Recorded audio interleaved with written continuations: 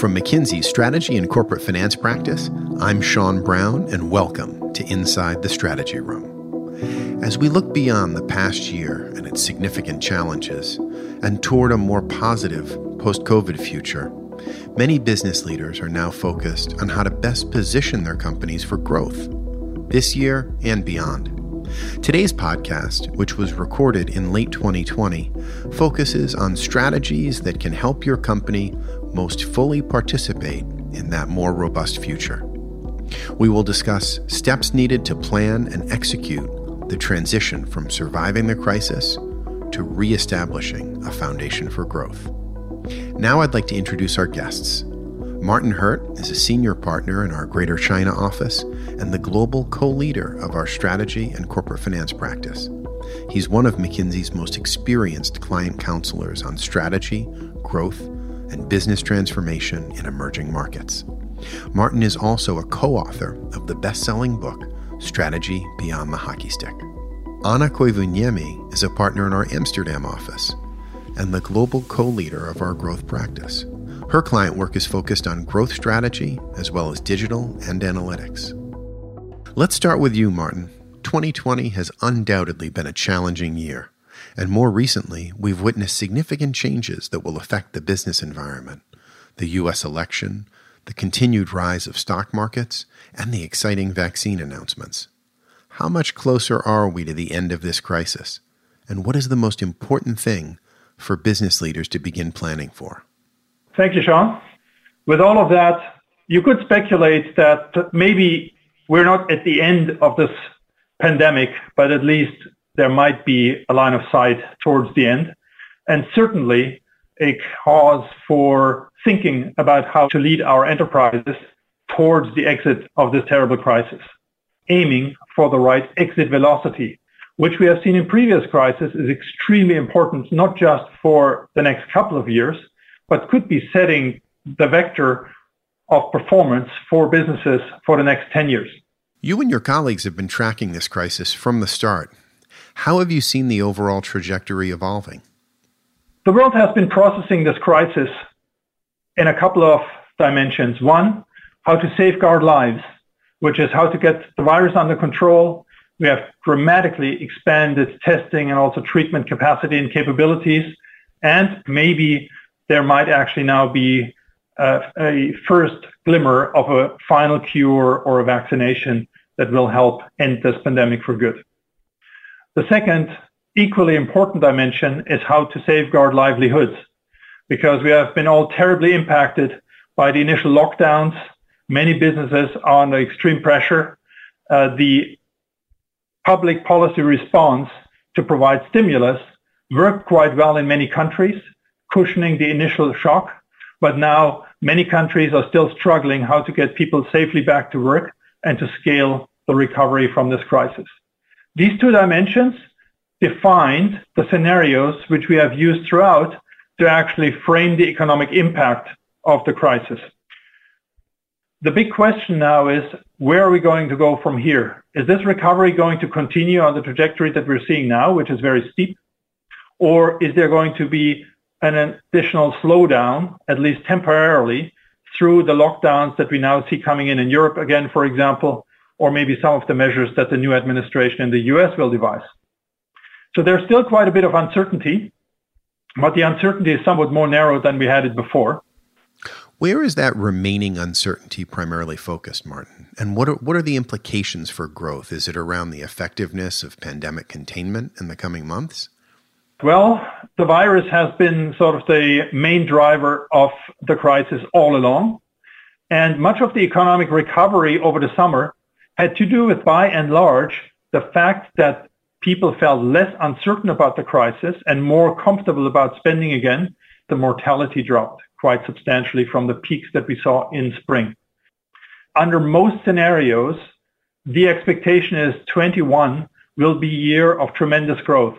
When exactly that growth is going to start or sustain largely depends on what happens to the virus and how quickly we get it under control. But by any measure, 21 is a year that will likely have growth rates like the world has not seen it for a long time. 22 will then be relatively clearly the year of COVID exit, where we are out of it where we will return to more normal, maybe 2019 type growth rates. So how has the surge in the virus in many parts of the world affected those projections? In your article, you refer to a decline in excess mortality, which, just to clarify for everyone listening, is the number of deaths above what would be expected under normal conditions.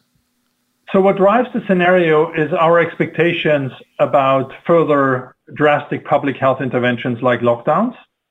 And mortality is certainly correlated with that. If mortality rises quickly, and especially excess mortality rises, the authorities will have little choice but going back to more stringent lockdowns. Unfortunately, now we see that actually rebounding, hopefully not to the levels that we have seen in the spring, but the trend right now is worrying. So we're now a little bit more cautious because this resurgence is actually quite steep. The good news, I think, is that the excess mortality in most geographies still is within historical trend lines or slightly above. We are not seeing anything near the excess mortality that we saw earlier in the year that had led to the very rigorous lockdowns and the initial implications for the economy that were quite dramatic. Got it. And as you mentioned earlier, we still have quite a lot of uncertainty. Do you feel it has started dropping off sufficiently for business leaders to start making more concrete future plans? What we have seen in previous economic crises is that the main unlock for the economy is uncertainty dropping. And we still see a fair amount of uncertainty now. So even uncertainty, although the virus is still around, has dropped. I think there's more confidence in the population about our ability to control it, to treat it. So that's actually a reason for optimism. And once the uncertainty goes away, the economic rebound will be in full swing. So there seems to be now more confidence that a certain scenario is going to play out. There's also a bit of a sense that through better treatments, through better protection of vulnerable parts of the population, and through possibly the vaccine, we know that the vaccine has been produced at scale, that glass vials have been produced at scale to fill it. We know that the big logistics carriers have plans for how to distribute the vaccine, how to get the airplanes out of the desert and have them fly the vaccine around the world. That's a source of optimism. What that then means for trends and the trends that you as a business need to be considerate about, what has changed, what is changing through COVID, that is going to be one of the most important factors for you to consider as you go and make your plans and your strategies for the next couple of years. Speaking of trends, many of them have seen rapid acceleration, and they've benefited some industries much more than others. How should business leaders factor that acceleration into their future strategies? We have seen the winner take all dynamics in many industries, especially in those industries that are ahead of the trends. So this fundamental of accelerating return dynamics, where you have a few companies have the right platform and actually start accelerating their business models in ways that others can't compete with anymore, that is a global trend. But the reality, of course, is that even in the worst performing industries, there are some companies that create value versus in very high performing industries where there's lots of companies who actually destroy value. Take, for example, the semiconductor industry. In almost every sub-segment of the semiconductor industry, there's just one or two companies who create enormous value, and a lot of companies destroy value. So what you do matters a lot, regardless of what industry you're in. So what do these outperformers in the various industries do differently? Anna, this is something that you've been studying and serving clients on for many years. How can companies position themselves today to ride these accelerated trends toward future growth? We looked at what industry-specific outperformers are doing well. So the companies who are growing faster than their peers in the specific market and are more profitable. To learn from them, we looked what they did in the last crisis. And what we found out that in this sample of 2,000 companies, we had 8% of the companies in each industry that were better, growing faster than their peers throughout the crisis. They actually, in the crisis itself, in downturn, they delivered 3% growth, CAGR, and in a recovery, 15%. which was over the period 3 times higher growth than their peers. So we also selected samples that were able to be more profitable at us, so that this growth was creating value. And we wanted to understand, is there something that we can learn from these through cycle outperformers that could be applicable potentially for the clients we serve? We learned patterns that those companies did very strongly and consistently across industries. One of them that they had really a through cycle growth or through cycle mindset. They actually pulled back in some areas like R&D and CapEx early. But what was the difference is that they actually ramp up faster. So in the recovery, we saw them investing earlier in R&D and CapEx than the other companies. One thing that helped them to do that they have created optionality. So before the crisis, they already had 20% higher excess cash, which helped them, of course, to invest. But consistently, almost, those companies were looking broadly on different moves on their growth opportunities. So they were not only looking at the core, but they were looking also geographical adjacencies. They were looking at adjacencies beyond their own core business and also value chain disruptions. And often this happened inorganically. So what we noticed that they actually did 1.8 times larger deals, but they also did 10 to 20% more deals. So programmatic M&A also during the crisis. And lastly, what we observe interestingly, and we have evidence of, is that they invest in capabilities broadly, but also in specific capabilities more than others. What is interesting why this crisis is so different that when in a financial crisis across the 2 years, companies pulled back in CapEx on sales and marketing expenses, in this crisis, the companies did it in 2 quarters, and they did it much more drastically than in the last crisis. Of course, partially enabled by the fact that we cannot travel and some of the costs are not occurring. But if you look at the CapEx decline, they really pull down the CapEx very fast across the 2 quarters. Are there any particular directions of growth that seem to pay off the most for these through cycle outperformers that you studied? What was quite interesting for us to find out, consistently 90% plus, almost 90% of the outperformers were really hitting on all the directions.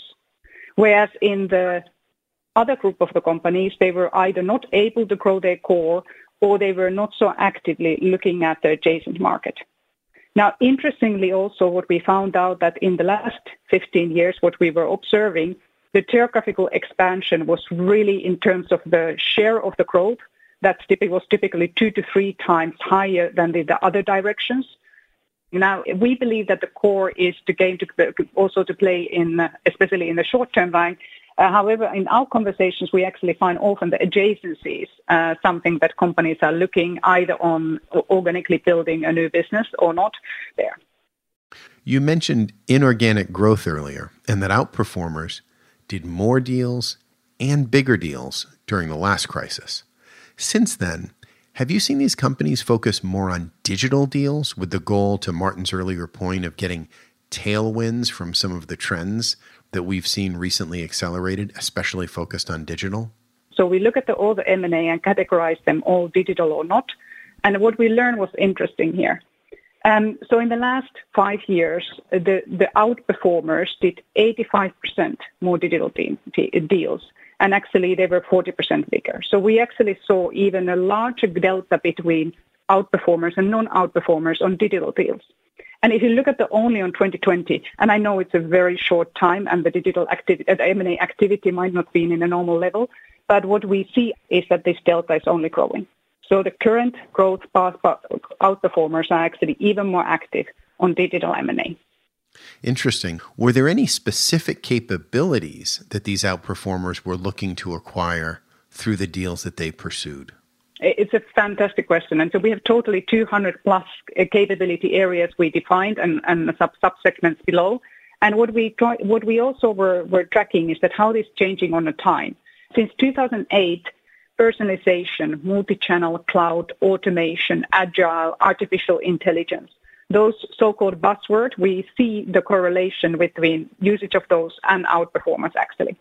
But equally on learning collaboration from an innovation side, which is important, especially for the industries where innovation really mattered in outperformance. Now, we wanted to know what are the trends that are present there and what companies are telling that they're investing are. Is still the personalization, but e-commerce and digital sales are really, not surprisingly, but in many people's agenda on making sure that they adapt to the digital new normal. But also there are new topics that are blooming because of the circumstances we are. Sourcing, inventory management, convenience, which were basically the capabilities we see now entering as an importance to the companies in general. In all of these capability areas, these functional areas, more than 50% of the outperformers were investing on those. And the delta between outperformers and non-outperformers across industries was more than 20%. So in digital, sales and marketing and innovation and R&D, there was a clearly difference of investment level of outperforming companies and non-outperforming companies. So it seems that even though the outperformers could not have predicted this exact pandemic, they had seen the writing on the wall in terms of many of the trends most likely to take off. And the crisis just radically accelerated many of them. So Martin, let's come back to the COVID exit strategy.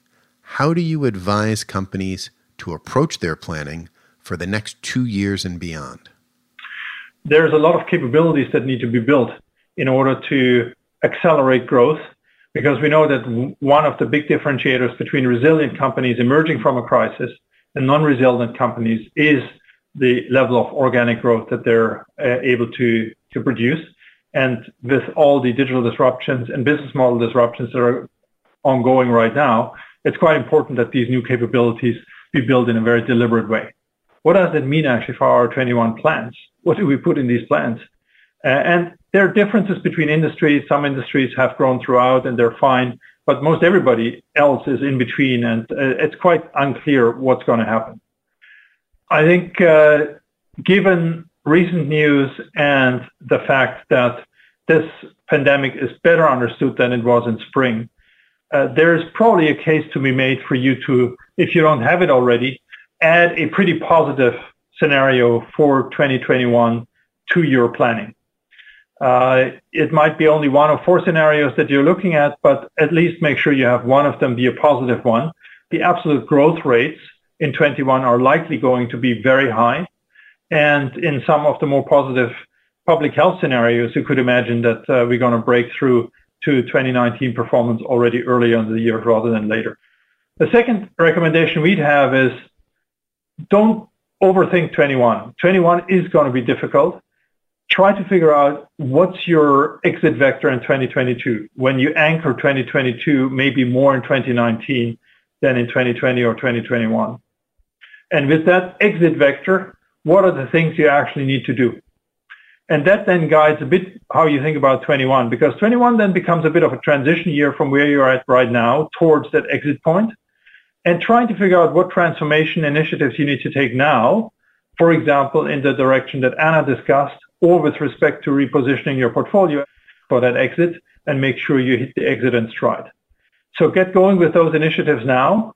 Every minute matters. We know that what companies do towards the exit of a crisis sets the direction for many years to come. So this is a very important period for all who are leading successful organizations. Thanks, Martin. As we start thinking about planning for a full recovery from this pandemic, what do you expect to happen to some of the industries that have been especially hard hit by the crisis? For example, how quickly do you think the travel industry will recover? Very good question. So let me start with a very positive scenario. Can you just imagine that this crisis is over, that people are vaccinated, we don't have to worry about a virus anymore? People have such a desire to go out and have a normal life again, interact with each other, travel again, all of those things. So first of all, I think there's going to be a tremendous joy around the world and people will enjoy life again. Secondly, out of my personal experience, reactivating travel is going to take a bit of time. I'm now currently the 3rd time this year in quarantine. And I can tell you that many countries who have managed to get the virus either to 0 or near 0 are very, very, very careful about letting the virus back into the country. So there will be pretty strong burdens airlines will take time to ramp up again, hire all the pilots back and the aircrew that have been laid off, and get the planes out of the desert. So there's going to be some inertia in the system, but I have no doubt that the demand for these industries, for the services they provide, will be very strong as soon as this thing subsides. There might, as I said, be some logistical issues, but overall, in terms of demand, I think that will be strong. When you push me on business travel, that's going to be a tougher question to answer, because business travel will actually very likely have a sustained impact of the fact that we all discovered that we can have very effective and productive and highly efficient meetings via Zoom. But we'll see how it does. I'm just coming now from a few months of in-person business meetings in Taiwan where there is no virus, and I can tell you it feels different than sitting on Zoom again. So we'll see how it plays out, but I'm actually quite optimistic. I'm curious to innovate what the additional disruptions and innovations will be in travel, because you could argue that in the last 3 weeks last 3 years we've been already going through a lot. So I'm very closely following what is the next level of innovation on the travel area, and I'm equally to Martin. I am staying positive that at least in recreational travel will be coming back, business travel, not necessarily in the way it used to be. That's good to hear. And for all the challenges we've faced, many companies and individuals accomplished incredible things over the past year. How do business leaders keep that focus and sense of energy and ambition in their organizations when the crisis atmosphere starts to dissipate and the crisis ends? Let me give an example of how one of my client CEOs turned that into a highly motivating effort in their R&D organization. They actually went in, now that things calmed down a little bit, and pulled the R&D team together and stood in front of them, literally everybody, in a town hall, and said, "Look, guys, this is unbelievable. What you accomplished in this period of a few months, we could not have done in years." He picked a product that they did literally in 2 weeks, almost from scratch, a full product. With a few weeks of testing, it was ready for the market, and they brought it out. It was a healthcare product, and it was needed. So there was a clear case for being fast. But they did that unbureaucratically. The best people on the team had sort of a really peak performance experience, hugely motivating. The whole company was proud. He said, "We will not go back to who we were. We will be different, because we have now seen how we can work together, how we can do amazing things in a really short period of time. So let's take that as the role model for how we want to work together in the future." And he challenged the R&D organization to come back to him to tell him how they wanted to reorganize to create that sort of a motivating work environment. And agile is a good word, because it was small teams achieving amazing results in a very short period of time. So there is a lot of things you can do to actually turn this crisis into a very forward-looking, motivating event where people can finally do the things they think, the way they think they should be done, and work together in very different ways. So I think there's lots of opportunities, and this was just one random example, but I'm sure there's lots of opportunities like that to actually turn the crisis into something very positive. Well, that sounds like a great way to end our podcast. Well, that sounds like a great note to end our podcast on. Anna, Martin, thank you so much for sharing your thoughts with us today. And thank you all for listening. We hope you enjoyed the discussion. If you'd like to learn more, please check out Martin's article on leading toward a COVID exit and Anna's article on through cycle outperformers titled Rev Up Your Growth Engine. You'll find both of the articles on McKinsey.com. And for a transcript of this conversation, we encourage you to visit our Inside the Strategy Room page on McKinsey.com, where you may also easily explore, filter, and search our library of previous episodes. If you'd like to share feedback or an idea for a future podcast episode, please email us at insidethestrategyroom@mckinsey.com. If you'd like to receive alerts on our latest insights, you can subscribe on the bottom of our podcast collection page, follow us on Twitter at MCK Strategy, or connect with us on LinkedIn on the McKinsey Strategy and Corporate Finance page. Thanks again for listening. We look forward to having you join us again soon inside the Strategy Room.